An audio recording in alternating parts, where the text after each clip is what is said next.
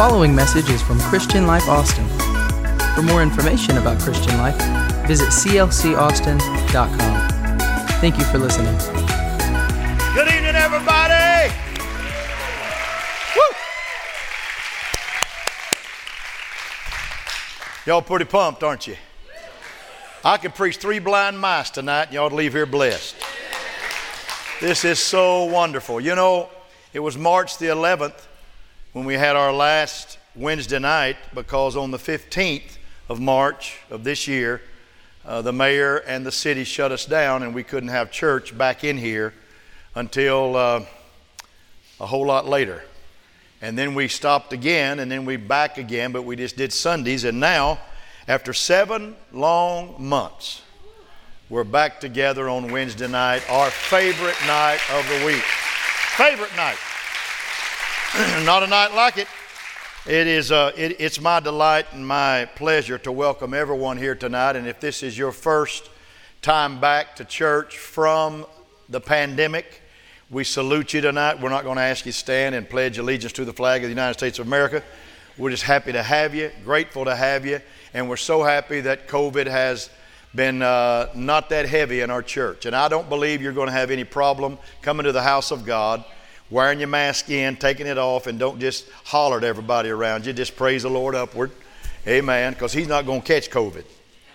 The Lord ain't going to catch COVID. He's never sick. He never sleeps. He never slumbers. But I'm so happy that you're in the house, and you that's in the lobby over there, Pastor Brad's going to be with you tonight. Now, we may have a little bit of an override of the music in the youth hall. Just a little, because we're still in this time that we're calling it the tent. We're in a tent. We're moving to a beautiful house, December the 20th of this year. We're moving in that house. And workers have pledged to work 16 hours, 24 hours a day to get us in there. We're doing the best we can, and I believe we're going to make it. I really, really do, and I think we'll have a great Christmas Eve service there, and then we'll have the end of the year Sunday on the 27th in there. And time February rolls around, we'll be ready to dedicate it. We're going to have what they call a rough opening. There may not be, the sound may not be right, the preaching may be kind of askew, but we're going to have fun. I promise you, I don't know if I'll have the means to preach when I walk in that building. I just think it's going to be so overwhelming to all of us. I think we might be like it was when they dedicated Solomon's temple. The ministry couldn't even minister because the presence of God just overflowed the place. And I believe with all my heart that you're going to have that kind of heart and that kind of spirit when we walk in there on Sunday, December the 20th. Would you stand? You're awesome people. I'm glad to have my friend James Isbell tonight with us. I'm also glad to see Lee and Betty Atkinson. They have transferred their membership down to Jacksonville. Their son pastors a wonderful church there. And they're not there for the son, they're there for the grandkids. And they went down to live and be with part of the grandkids, and I don't blame them one bit, but we're happy to see you folks in the house of the Lord tonight. Listen to those kids over there going crazy. Now, I'm going to try to preach over that, so you try to help me over that, all right? Just shut that out and tune me in, because somebody's got to preach over there in a minute. And I know who it is, and she's not loud. Jess is going to be speaking over there in a minute. She's not loud, so they're just jumping up and down right now. Our young people are crazy about Jesus. You raised them. You raised them. I'm speaking tonight on this subject, and I won't be lengthy, but I'm gonna do a 3-part series, but here's how I'm going to do it. I'm going to do the first part tonight. I'm going to do the first part November the first Wednesday, and the third part December the first Wednesday. So it's a 3-part series, and you got to come the first Wednesday night of every month to catch the second and the third part. We're going to talk about tonight, how do you see? And we're going to talk about next month, how you step. And we're going to talk about the next month, how you stabilize. I just believe with all my heart that God's got us on a journey. And He wants us to absolutely see what He wants us to see. He wants us to step into what He has for us. And He wants us to be stable and live in it for the rest of our days and never go back to where we were, but continue to move forward. This is a forward-moving church. Amen? Amen. You over there in the lobby, say amen right now. I'm coming to you, and you folks in the house, God bless you. I hope you're clothed and in your right mind tonight. One man tells me he watches me in my underwear, and I said, that's too much information. And it is. How do you see it now? Say it. How do you see it now? How do you see it now? You may be seated. I'm going to the book of Haggai tonight. And the book of Haggai just has 2 chapters, but I'm not going to read my text right yet. But some young people wrote some thoughts about life not long ago, and one young man wrote, I believe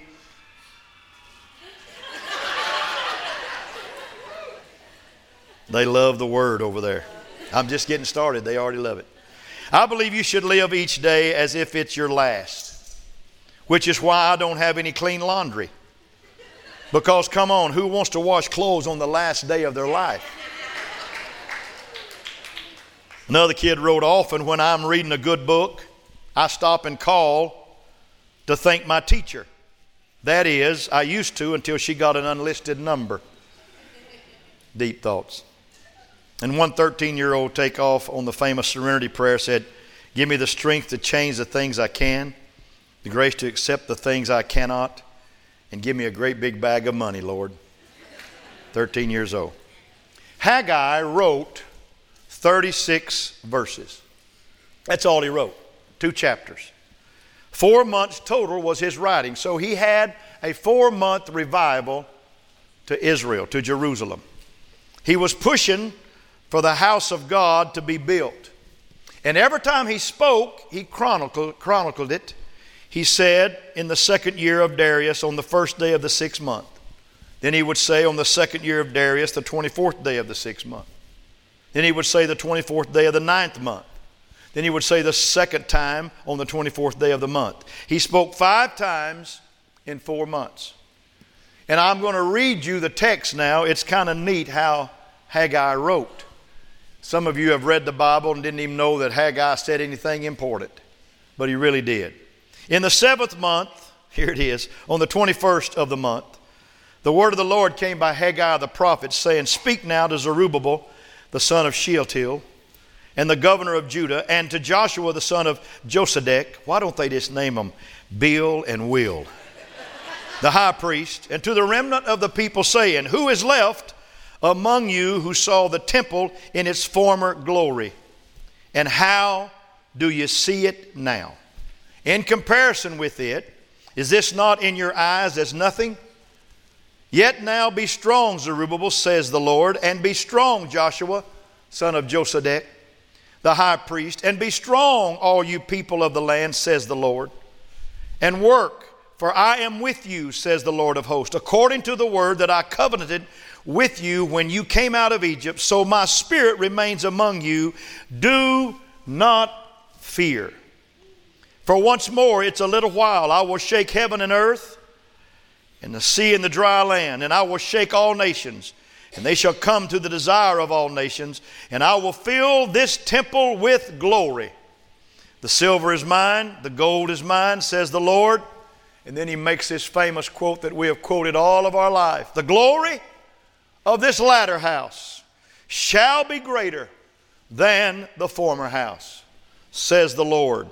And in this place I will give peace, says the Lord. That's a long text. I'm sorry, but you have not read Haggai. I didn't want to have to explain it the whole night. The question for this first Wednesday of October 2020 is this. How do you see it now? What he's asking is, how do you see the house of God now? Now, we haven't been as the Israelites in a long term of captivity, but we have been in captivity in our homes for the last 7 months. And has the church changed? How do you see the house of God now? How do you see what God wants to do for us in this house now? There's 2 truisms that modern psychology has given us about life. The first is this: we see what we are prepared to see. Say it with me. We see what we are prepared to see. I read about a man named Paul Tournier who talks about bringing a friend to a farm, and when the man got there, he saw something he wanted to do. He said, let's go take a little walk and pick up some mushrooms on the ground. And Paul thought to himself, he said, that's going to take a lot of time. But he was wrong. His friend picked up a basket, and as they walked, he had been down and picked up constantly and filled the basket in less than 10 minutes. He was the son of a food inspector, and like his father, he knew about mushrooms. And Tournier was astonished that he had filled the basket up in less than 10 minutes. And Tournier kept searching, but he saw nothing but grass. And the other man saw mushrooms. He realized then how true it is that no one sees only what one is prepared to see. If you're not prepared to see it, you're not going to see it. If you're not prepared to behold it, you're not going to behold it. There were mushrooms everywhere, but he couldn't see them because he was not trained to see them. I want to make a statement right here. It's going to be on the screen. A wise parent is one who teaches his or her child what to look for in life. There are some things that we taught our kids to look beyond and around and through. And there were some things we taught our children to look at and take into their life.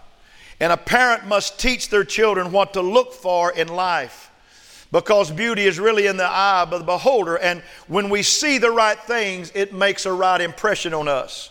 When we let ourselves see the wrong things, it makes a wrong impression on us. Can I get a witness tonight? Houdini was a great magician, and his father, when he was a small boy, trained him to see things that other people never observed. Whenever they would pass a store window, his father would ask him to notice things inside that window just for a few seconds. Then they would walk away, and his dad would question him on the contents of what he saw in the window. And at first, Houdini could not remember but only a few items. But with practice, he learned to notice the contents of a crowded display window and to give an accurate description of them all afterward. He learned to notice as well as to see. He learned to notice as well as to see. We see what we are prepared to see. And I know in a world that we're living in, especially now, there's a lot of negativity in the world. And people are seeing negative. Motivational speaker Zig Ziglar, one of my favorite who ever lived.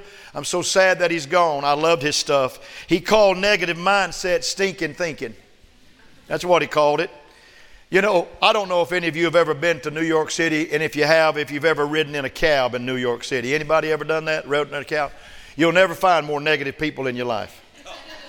New York City cab drivers are the most negative people in all the world. And a man one day approached one of those drivers in New York and said, "I want to go to London." And the cab driver looked at him and said, "That's not possible," said the cabbie. "The Atlantic Ocean is between us, mate." And the customer insisted it was possible. He said, "Drive me to the pier. We'll put the taxi on a freighter. We'll land in Liverpool. When we get there, you'll drive me to London, where I'll pay you whatever is on the meter." And that sounded great to the driver. So they agreed to make this absurd journey. When they arrived in London, the passenger paid the total on the meter plus a $1,000 tip.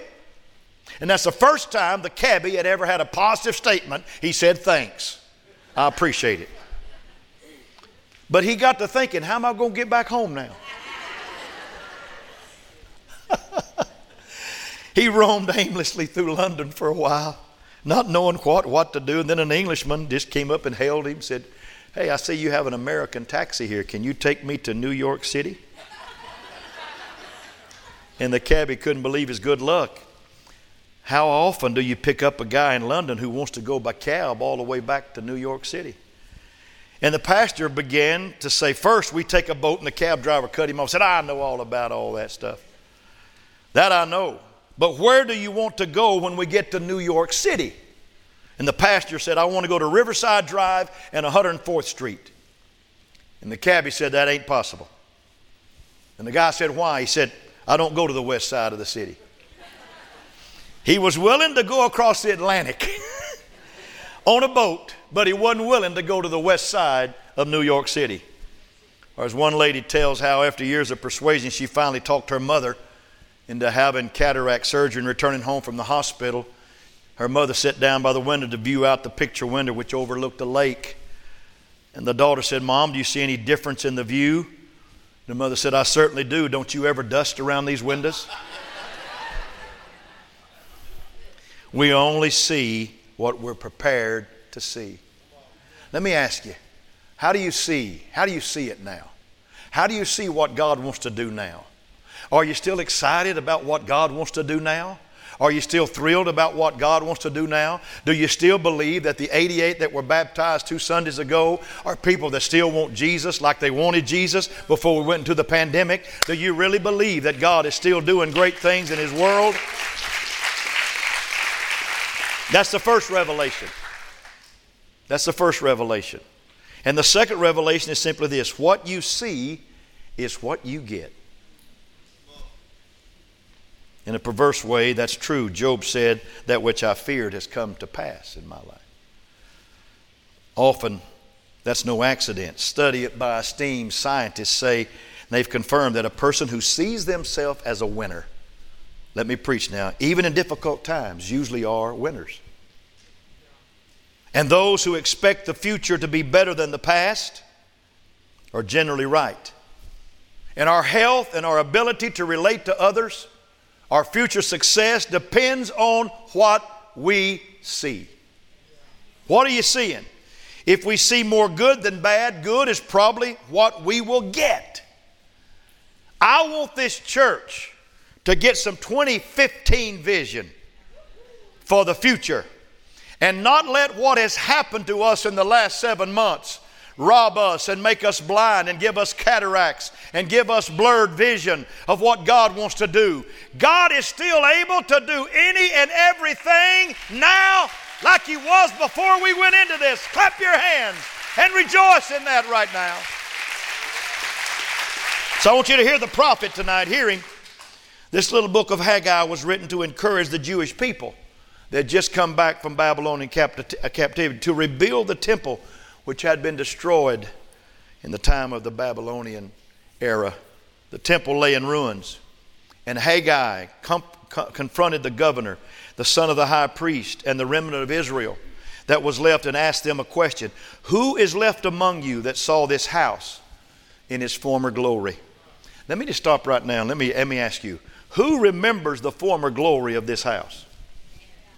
Come on, let me ask you that. Do you remember the former glory? You remember walking in here and seeing people get saved almost every Sunday? Seeing people get baptized in droves? And when we had our weekend freedom rally, seeing people receive the baptism of the Holy Spirit? Amen. And seeing people get healed of diseases and healed of situations.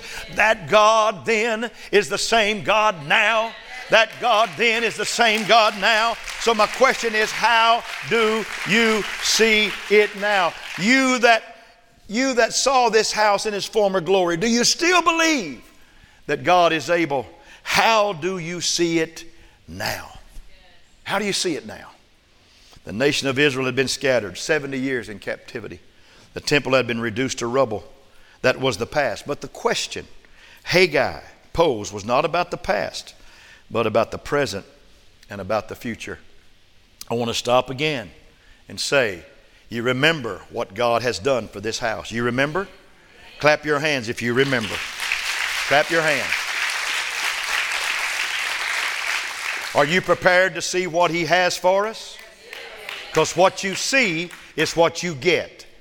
And I declare something right now in this house. This church is going to pick up right where it left off. And we're going to see the glory of God on display as never before. And we're going to go forward in the name that is above every name. How do you see it now? We see it as a victorious, godly, glorious church. Or as Zig Ziglar said, we need a checkup from the neck up sometime. We've let ourselves, we need a mind renewing. How do you see this thing now? How are you looking at your tomorrows? I prayed last evening about how we would motivate ourselves during the next 3 months, October, November, and December. And I know some of you will do it with fear. I know fear is still an active part of our society and our world because we have some uncertain waters ahead of us, and we know that. We know that as a church, and we know that as a country. We know that as individual people.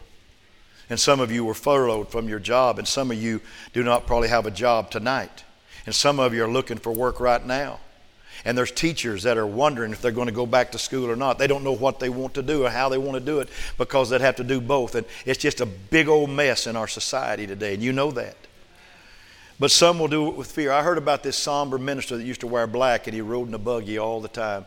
It's back in the buggy days. And he always had this deep, low voice, and he always kind of brought thunder when he talked. And one day he was riding in that buggy, that black suit on, and a young man was walking down the road, and he looked at that young man, asked him to get in the buggy with him, said he'd take him someplace if he wanted to go. And the young man got inside. He said, I'm a minister. And so they rode down the road a little bit, and the minister looked over at the young man. He said, young man, are you prepared to die? With a face of fear and eyes as big as saucers, the young man jumped over the back of the buggy and lighted on the ground and ran away as fast as he could. He said, not if I can help it.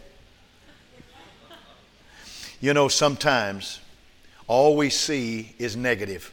Are you prepared to die? Are you prepared to die? Stop. Stop. The church of Jesus Christ will never die. Stop. Jump off that buggy. Come on, get off that buggy. Let me preach right now. Get off that buggy. Stop. The church of the Lord Jesus Christ is not going under. It's going over. It's going through. He said, I'm going to build this church, and the gates of hell will not prevail against the church. I built it with my own blood. I purchased it with my own blood.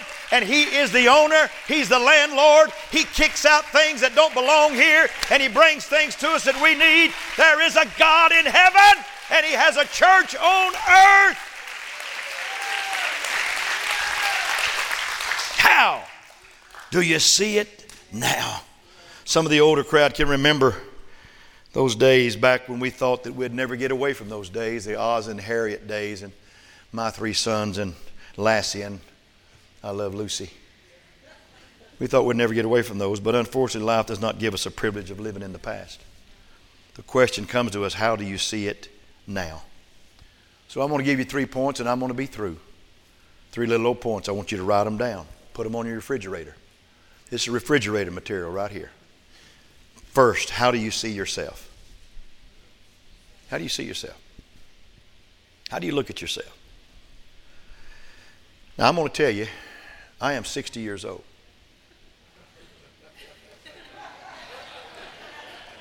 Plus a little. Plus, plus, plus, plus, plus, plus, plus, plus, plus, plus. But I refuse to see myself as old. I refuse to see myself as finished. I refuse to see myself as through. God's greatest days is still ahead for me. How do you see yourself? A well-known counselor notes that in counseling, individuals will often make statements like, I'm just hard to get along with in life. I'm a lazy person. Or I just can't get such and such done. I have this mental block about doing work. The underlying message is this. This is the way they are, and there's no way for them to ever change. I'm going to put 2 statements on the board here. As long as you believe you cannot change, the odds are against you ever changing. However, once you make up your mind that there is hope, the whole world becomes possible. I'm not trying to get you to jump up and down and touch the ceiling. I'm not. I'm just trying to put something in you. This is halftime talk right here. Coach Johnson's on the platform. We got an enemy to fight in the second half, and we're going to go out there and win the game. Are you with me? Are you with this preacher tonight? Your best days are not behind you. Your greatest days are ahead of you. Yeah! Come on, Haggai, tell us. The temple that we're going to build is going to be greater than the former house. It's going to be greatest as we've ever had in our history. The revival we're going to see next door is going to be unbelievable. You can't imagine what God's got planned for us next door. The other day I was in there and I said, we built this too small. I said it to myself. I didn't say it to anybody. But I'm telling you now, so I guess it's out. I love to read about the lives of people. I'm going to tell you one of the neatest stories that I ever read. I'm a historian. I love to read and I love to study, and I'm a constant studier.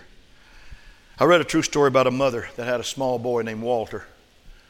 His last name was Davis. You need to look him up. You need to find him on the net. She was told by her doctor, your son has infantile paralysis. He had polio at 9. And one of his legs was just absolutely impossible. He'll never walk again, the doctor said. Maybe that's what the doctor saw for Walter, but that's not what the mother saw for Walter. With determination, she massaged his legs. One was better than the other one.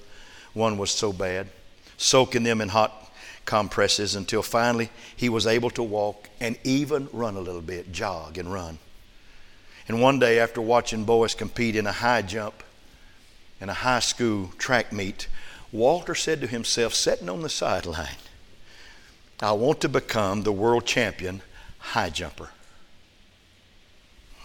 Absurd? To the world, perhaps, but Walter's mother had helped him see himself in that light. I can. And years passed, and Walter competed in high school and then college. Yeah, he went to Texas A&M. He was an Aggie. And all you Aggies say, amen. There's none here, is there? You folks didn't let him in, did you? He married, but he still competed. And one day in an indoor track meet, this blows my mind, folks.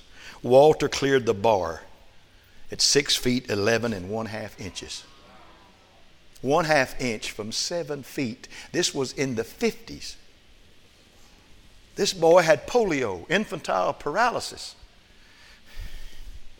But I guarantee that mother rubbed more than oil on his legs. She rubbed some healing oil and called on the name of the Lord too.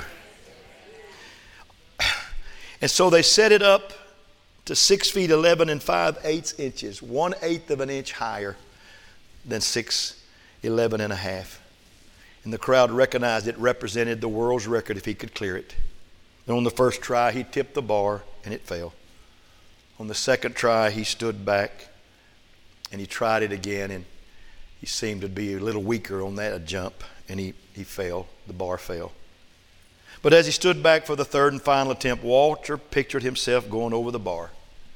And a few minutes later, the feat was accomplished. The boy that they thought would never walk became the high jump champion of the world.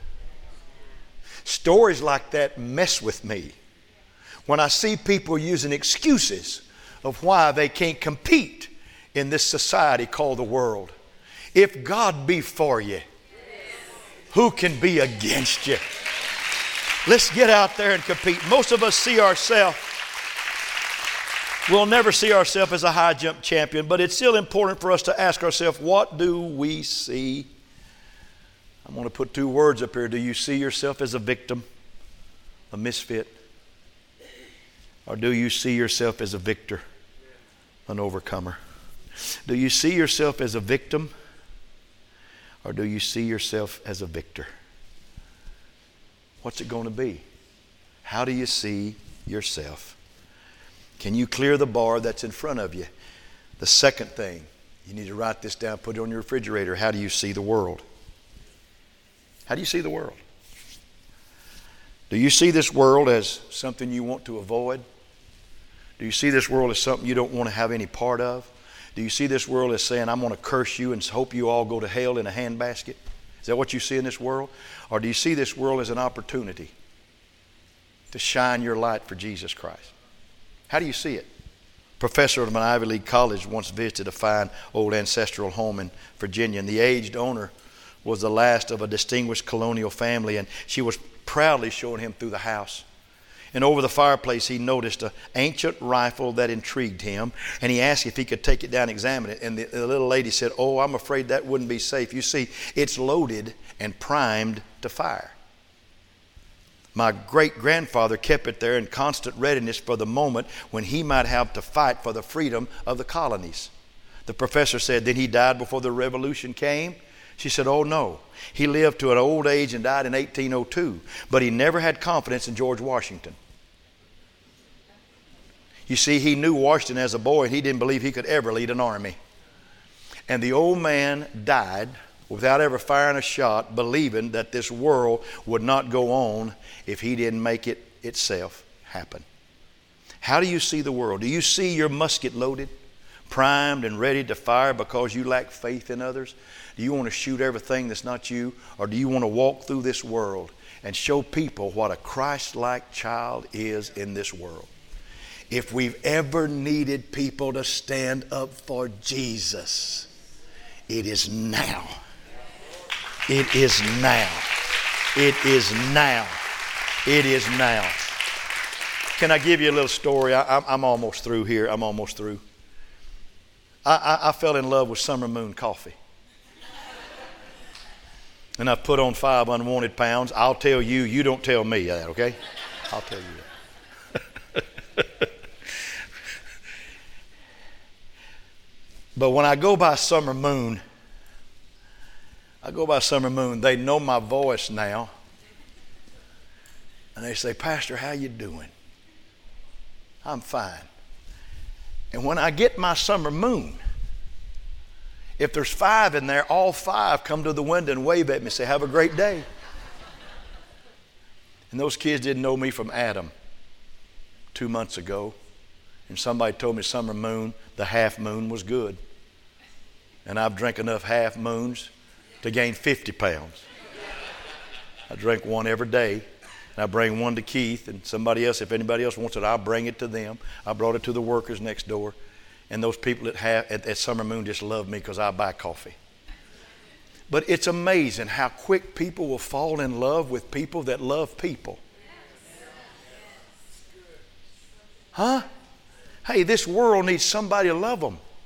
This world needs somebody to hug them. This world needs somebody to say, you matter to us. This world needs somebody to hear them say, hey, you are a part of something greater than you could ever imagine. Why don't you come go with me and feel the presence of God in the house of God and hear this bald-headed man preach and this young guy that can really preach good, this executive pastor, and come hear him preach. And I'm telling you, your life will change. We need people that see this world as being winnable and not just getting our muskets and shooting everybody. We need to take care of ourselves and be Christians for the kingdom of God.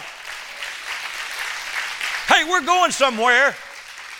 John Madden, one of my favorite football guys. He's a hero to me. I met John Madden one year right here at St. Edwards. I met him. And he called me by my name. So I know he knows me. Because I told him who I was and he called me by my name a little later. But let me tell you this story. He wrote a book called Knee. And it's a story about a place kicker that played for the San Francisco 49ers back in the 70s. His name was Ray Wersching. And he was a great kicker. But Ray Wersching never looked at the goalpost when he kicked the field goals. He never looked up. The holder had to tell him if the field goal was made or it didn't make it. And Madden one day came and interviewed him and said, what do you do, Ray? How does this work? He said, well, Coach, he said, here's what I do. He said, I know that the hash marks is where the uprights come out of. The uprights are exactly the hash marks. And he said, if I'm kicking 50 yards away, the goalposts look this wide. But the hash marks are 18 and a half yards wide. And I know if I can just keep it between the hash marks, I'll make the goal if I kick it far enough. And John Madden thought he said, that's the most genius thing I ever heard of in my life. He said, Coach, he said, when you look far down the road, he said, sometimes things look real little and you don't think you can approach them. But if you just take one step at a time and just take it one goal at a time and just kick the ball and keep it in between the hash marks that are real wide, he said, Coach, you'll make every kick. And he was one of the highest ranked kickers. Here's what I want to tell you, folks. Don't worry about all that's down the road next year and next year. Let's worry about right now. Let's tee the ball up and let's kick it right now. Let's walk out of this house tonight saying, I'm going to impress this world. I'm going to affect this world. I'm going to help change this world. We're going to be a church of the love of God. And we're going to see revival of people that need what we have. Amen. And one day we'll kick the ball all the way down the field and we'll reach heaven.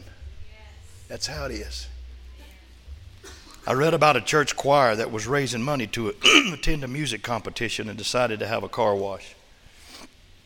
And after a busy morning, the rain began pouring and the customers stopped coming. And finally, one of the women printed a poster.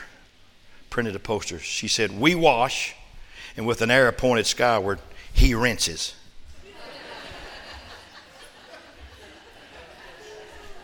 Business was booming again. Hey, take what you've got. Go in this world. Influence, affect. Let somebody catch your spirit. That's how we need to see the world. And the last thing, Randy, if you'll come, I'm closing. It's 8:30. It's time to close. Don't leave me yet. You're going to love this last part. How do you see God? Everybody say, how do I see myself? How do I see the world? How do I see God?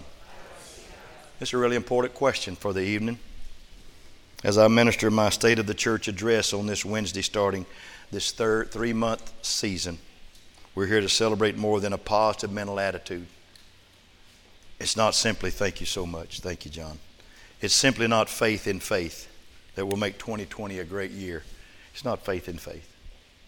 It's not worship in worship. Haggai asked the people, how do you see it now? How do you see the house now? And then he makes this declaration of faith. I love this. Yet now take courage, says the Lord, for I am with you. Wow. Everybody say, He is with us. He is with us. He's with us. I'm going to make a promise to you, and I'm going to close after I make this promise. I'm going to make a promise to you. I read about an orphanage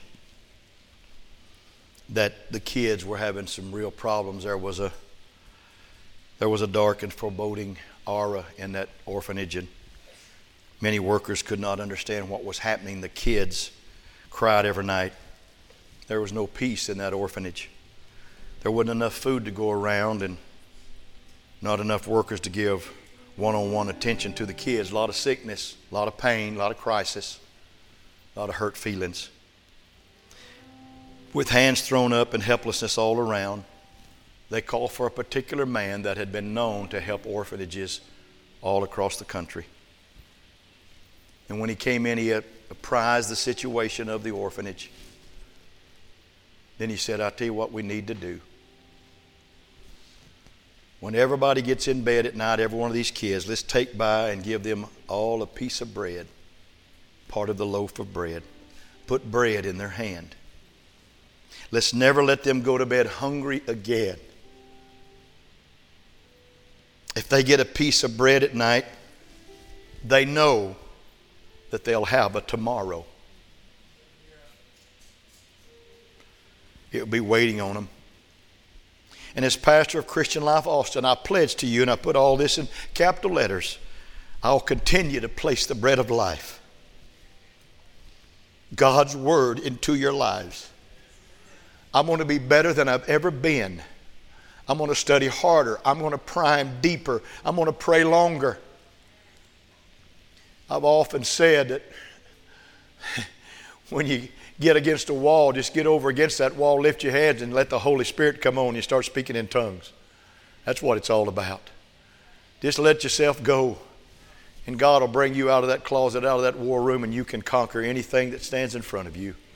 The Holy Ghost will give you power. But I promise you, take the bread home, sleep on it. There will be a tomorrow in this church.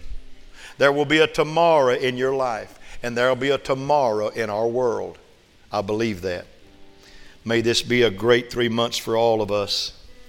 May we prepare ourselves to see the best God has for us, with the realization to a certain extent that what we see is what we'll get. So I ask you, how do you see yourself? How do you see the world? And how do you see God? Everybody say, yet now, take courage, says the Lord, for I am with you. Stand to your feet. You're incredible people. I love you. I love you. I love you. Now, you know what we're going to do tonight. It's First Wednesday. We hadn't done this in so long. We're going to take communion tonight. And I'm so excited about it. I got my communion right here. I brought it up here Anybody need one? Anybody need some communion in the auditorium? Anybody need some? Ushers, if you'll help us.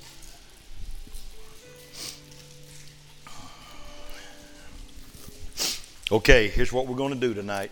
Take the top of it off and take the bread out. And here's what we're going to do. We're going to hold this bread up. And we're going to say, Lord, I see myself as being victorious, as being triumphant, as being an overcomer. And I see the world as something I can help change. With you helping me, let me help the world. And I see you, God, as a God that'll never change.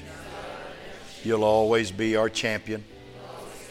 You'll always be our Lord. And we'll serve you till the day we die.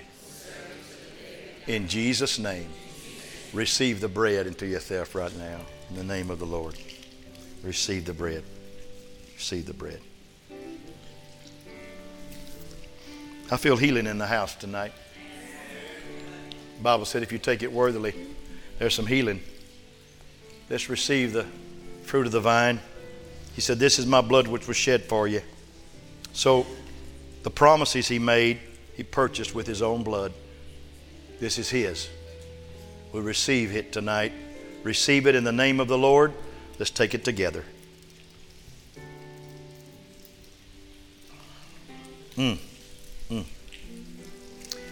Does that feel good? Everybody say, Pastor, I'm in church. And I heard good singing. And I heard the word tonight. And I see myself better. And I see the world as winnable. And I see God as undefeatable. This is an awesome sight to see.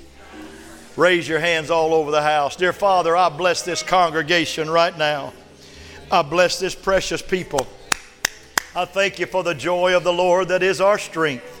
Thank you for every member in the house that watched us tonight. Thank you for everybody in the foyer, in the lobby that watched us tonight, God. Bless all of us tonight. Let us leave here excited, thrilled about what we see in ourselves and how we see we can make an impact on the world and how we see you in our life undefeatable. Now bless us and take us home and bring us back Sunday morning. Let's enjoy a great time of praise and worship with Pastor Ricardo, and let us have a great, great Sunday. And God, give us the word on Sunday that the people need to hear. For it's in Jesus' name I pray. And everybody said amen. Amen. Say amen. Amen. Say amen. I love you. I love you. I love him. Let's have a great night. God bless.